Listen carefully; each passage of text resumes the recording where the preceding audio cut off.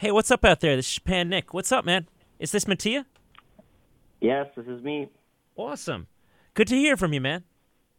Good to hear from you. Thanks for having me. Now, anyways, tell me a little bit about yourself as like a musician for my listeners out there.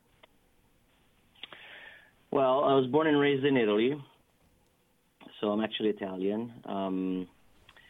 I've been living in the Bay Area since I was 29, so I was well into my adulthood when I moved here. I actually got into playing music fairly late. Like, I didn't have a band when I was in my teens. I didn't have a band when I was in my early 20s. My first band happened after I finished college. So I'm actually pretty older than the musicians my peers who are in bands. On average, they're all in their 20s or. But yeah, my first band in Italy was called Atoll, and it was a noise rock band similar to Dazzling Kill, Men Unsane. It was kind of angular and noisy hardcore. So that was cool. The band never went anywhere. We played 5 shows and then it broke up, but it was fun. What was it like being a metal fan in Italy back then? And back then, like today, Italy is kind of a strange place. It's a little bit, it's a long peninsula in the Mediterranean, so bands kind of just tour the north where it's closer to the mainland. The rest of the country is almost entirely cut out from cool tours.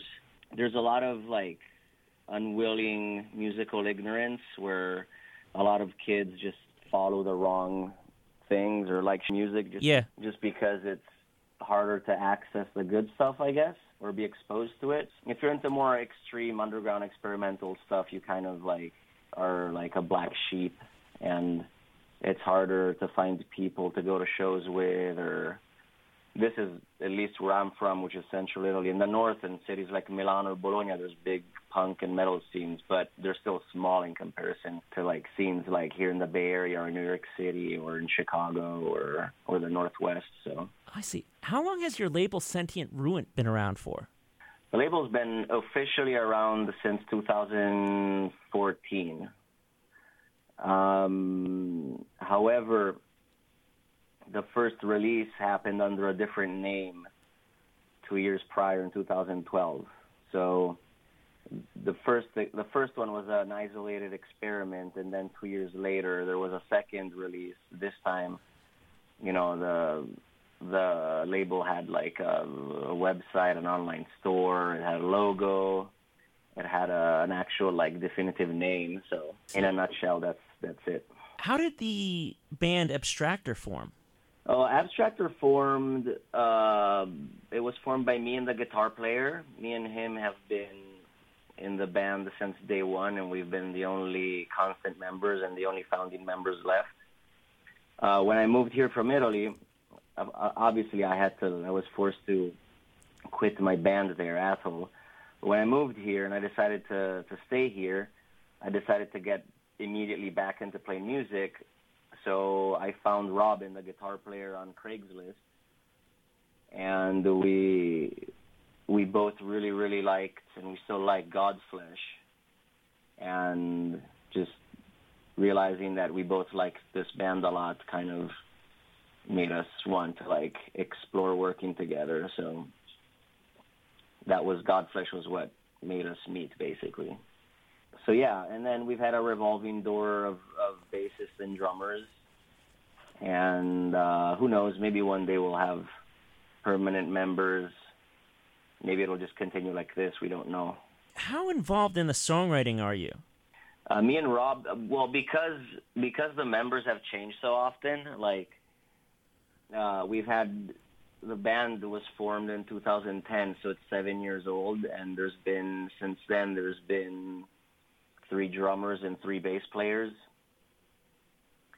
It's been hard for the other members of the band be active in writing stuff just because they haven't been in the band long enough.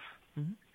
So me and Robin have always been writing everything, and it's usually me and him. We kind of brainstorm about our next song, what we want to do, what we want it to sound like, and he plays some things on guitar, and then I kind of participate in that with him, and I tell him if it sounds good or if it doesn't, if he's on the right path or not, and then we kind of like constantly steer this songwriting in the direction we want, a little bit at a time. And aside from that, I write all the lyrics, and I'm the one who like studies most of like the artwork and kind of like the band's exterior image or presentation, let's say. Now, tell me a bit about the song "To Vomit Crows." I actually was playing that about 15 minutes ago. So that song is a song from our first record, Tomb of Feathers, that came out in 2012. And back then, Abstractor was a completely different band from what it is today. When the band formed and that album was written, it was the result of the founding members who had literally years of riffs and ideas piled up in their heads that remained unexpressed. That album came really fast, heavily influenced by a lot of music that we don't necessarily listen to anymore or has taken the back seat in comparison to other things. So that whole album as a whole is like, it has a very sad sound, and the sadness turned it into a fairly melodic album. And because of that, it shows that there's hope. The lyrics were very personal and intimistic because, you know, it was just stuff I had floating in my head for years that remained unwritten. And so when Abstractor formed, I kind of like put it all down on paper. And that song specifically, like the whole album was inspired by mental disease. Not, thankfully, not anything that had to do with me, but with some people that were in my life then, and the way that mental disease consumes you and the ones around you. And To Vomit Crows is basically about literally scavenging for normality, swallowing your own self to fit in with society and with your friends and family, but how ultimately everything that you bottle up inside eventually just like pours out of you and you can't hold it back anymore. So that's what the song's about, and it was a very personal album with personal lyrics. Today, Abstractor's lyrics deal mostly with like the outside world. They don't deal with like my inside world, but like the outside world, like mankind and things pertaining to the universe of men. So it's way more. The music today is angrier, darker, and definitely more hopeless. Is that kind of like the same thing for your song Baratham? Or do you have something else you'd like to say on that tune? Yeah, Baratham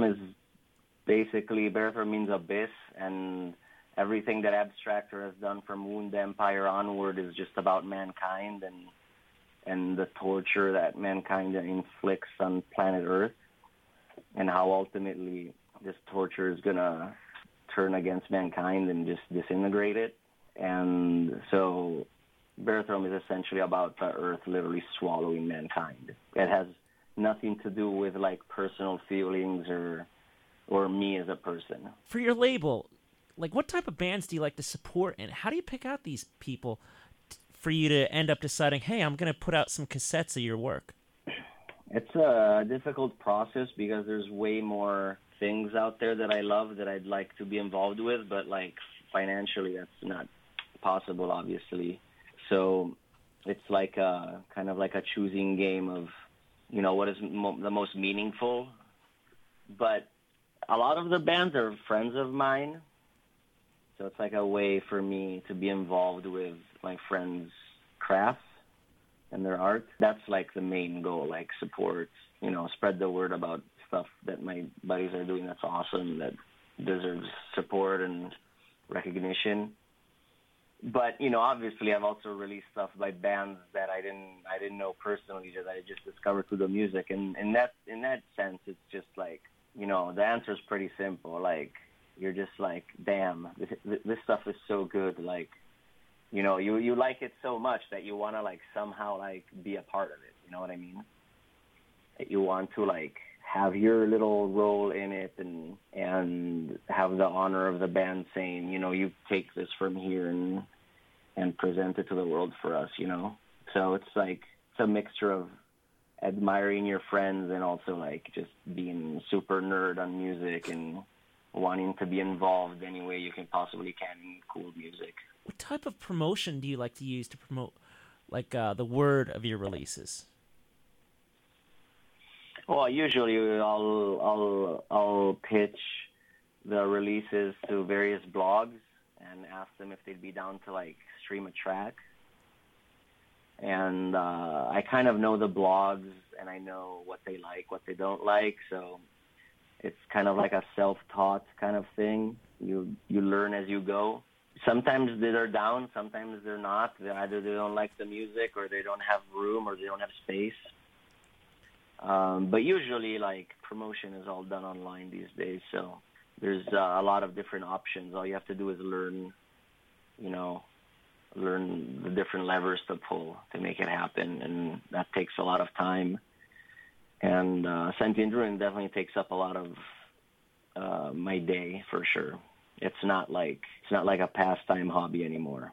So, what are some cool blogs that you found have been very supportive of your work, as well as your label's work? I mean, there's been like everyone from Terrorizer to Decibel Magazine have featured my stuff. The cool blogs who've been supportive have been Deaf Sparrow, Echoes and Dust, this Italian blog called For the Kids. Cultination features my stuff regularly. Invisible Oranges has featured my stuff. No Clean Singing has featured my stuff. I mean, I've worked at this point. I've been working with a bunch of different blogs, and 9 Hertz has been really supportive. I think they're from the UK. So yeah, it varies, and I run into new people at every release who want to get involved, or that I find out through other labels' releases, and I ask them if they want to be involved, and it's always going in changes. And then, like blogs, one day they're here, one day they're not. It's always changing. I learned from your label from the band Petrification that has Chris Nukes in it, and I've seen the band Raptor perform live. What are some of your favorite albums that you've put out recently? I know you're putting out the Petrification album. I'm really excited about that one. Yeah, it's a great first release for that band. Like, not many bands can pull that off, like making a first release that's so sick. That's always the weird question, because you don't want to have favorite child kind of thing and say, oh, I like this release more than this one. I mean, all the bands are like awesome. But if I would have to pick one from 2016 that really meant a lot to me, was the Unyielding Love, the Sweat of Augury EP, just because the band is so young. Those guys are so young, and they're from Belfast in Northern Ireland, which is not a very hip place. And they're totally new. Nobody's ever heard of them. They're so young, but their music just speaks in a way that, few bands have that expression. They're just like, their music, it's mind-boggling to be that young and play such punishing music. It's like, it's not normal, What do you think is the main appeal of cassettes come 2017? I think cassettes, first of all, cassettes are like the double-edged sword. Like, it's really easy to make your own home-dubbed cassettes, but they sound like crap, and they're pretty worthless in my opinion. But professionally dubbed cassette made by a professional tape manufacturer sounds great. It has great dynamic range, and it has qualities that are similar to vinyl in my opinion. They have loud, bassy sound that sounds very earthy and organic. And it's an analog format, so people who are into vinyl know the analog sound, and They're cheap, and to be totally honest, cassettes are like fun because you can have them laying around the house. They're really resistant and durable. Sunlight and heat are their only enemies. Other than that, you could like throw them against the wall and nothing would happen. They're fun to have. They're small.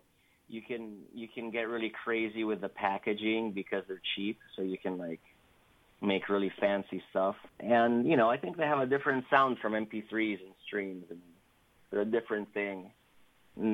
They're nice to collect, and they definitely bring out the nerd in you, I have to say, like in a similar way that vinyl does. You're playing at this year's Famine Fest, coming around with your band Abstractor. Can you tell me a bit about the set list you're going to be performing there? We'll play the two songs that came out on the split we put out in 2016 with Dark Circles. And then those songs are about 10 minutes each, so that's 20 minutes right there. And then we'll play one more song that's new and unreleased. Abstract was a weird band. Like, we never play at a certain point, once we've written a new song and it's ready to be played live, it replaces an older song from the set. And basically every song on Tomb of Feathers or Wound Empire, we don't play them live anymore, and we probably won't play them live anymore. What kind of merch will you guys be carrying with you for the fans that are hitting that up, that need to get physical copies of your work? We'll have 2 different T-shirts designed, and we'll have the Wound Empire record, which we have, I think, 7 or 8 copies left of.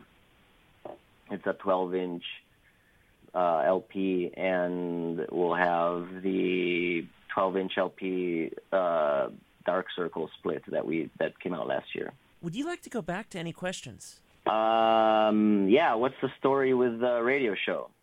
Okay, well, check it out. My radio show, Japan X Rock and Metal Pandemonium, been doing that since about 2010. Became DJ of the Year in 2011, got some stuff onto Blabbermouth.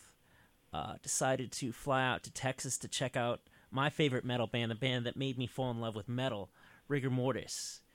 And after that, I was able to get an interview with the OG drummer of Overkill, Rat Skates, and that made me a published writer with Aquarian Weekly, and just started checking out things like, say, Maryland Death Fest, and then explored into the West Coast scene a lot more, worldwide too, and eventually came into contact with a member of Cemetery Lust, who is on Headsplit Records, and that kind of, how you say, taught me about what's going on in the Pacific Northwest. And I actually ended up visiting the Famine Fest 2 years ago and just trying to take things to a new level. Also starting to write for zines and stuff like that too. I mean, like Headsplit, Soul Grinder in Allentown, PA, as well as also a couple of stories in the new Bulldozer from LA.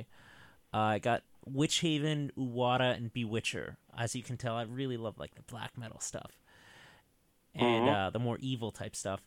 And that's it. I mean, I'm always trying to develop a more kind of like interesting following and just trying to reach out to different niches of people around the world that, for whatever reason, I wasn't able to be tapping into. It's always fun just pulling in a different crowd, you know? You sounded like you were going to say something. What are your favorite bands these days? Favorite bands, I love probably the new Witch Vomit album, Screams from the Tomb Below. I love playing that in my car. I drive a 98 Chevy Lumina, so that means I love cassettes, because that's the only thing I can listen to in my car. I guess I love indie recording stuff like Sarkay, anything on that label, Nuclear Blast, Tankard, Destruction, Creator Sodom. Although out of the big 4, out of the Teutonic 4, I like Tankard the best. I mean, Rigor Mortis, I mean, I love that. Sog, that's by one of the singers from Rigor Mortis, the dude's from Atlanta, Georgia, and he really puts out some phenomenally killer stuff. Probably I'd say the Sog album is one of my favorites too. And beyond that, I mean, it's just love checking out new metal scenes. I have yet to see the Bulldozer issue, but I mean, it's just, I love reading through old zines and just Yeah. feeling like, just like if you get like some zines from somebody, like a collection somehow, and like you just go through the Mm-hmm. pages, it's just like it has a totally different feel to it compared to like looking at something new. There's like a real kind of attraction to it that like you don't get that feeling through going through something that's new. I mean, it's just like the old world or the old pages or something like that. Like it has a totally different vibe to it. Do you know what I mean? Yeah, totally. Yeah, the internet changed a lot of things for everyone, and it's pretty surreal that I use the internet a lot to sell tapes that are like the anti-digital, they're like from an era when the internet didn't even exist. Yeah, I think about just college radio, like the legends of WMSC. I think about some of the metal DJs here at the station. They would actually be dubbing tapes of their broadcasts and sending them out to like the West Coast and to like even like other countries in Europe and things like that. And I know if you think about like the worldwide tape trading phenomenon of the 80s, I mean even like hardcore metal fiends from like Japan and things like that, Australia, South Mm-hmm. America, Yeah. Mexico. It was a really beautiful time, and even with the technology that was there, there was something really beautiful going on with the attraction worldwide.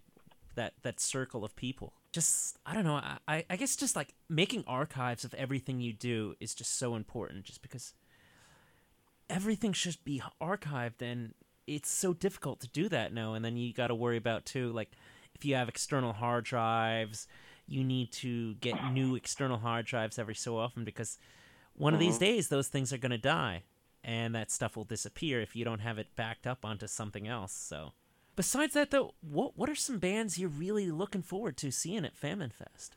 I'm really looking forward to seeing Funebrarum, Ritual Necromancy, Revenge, of course.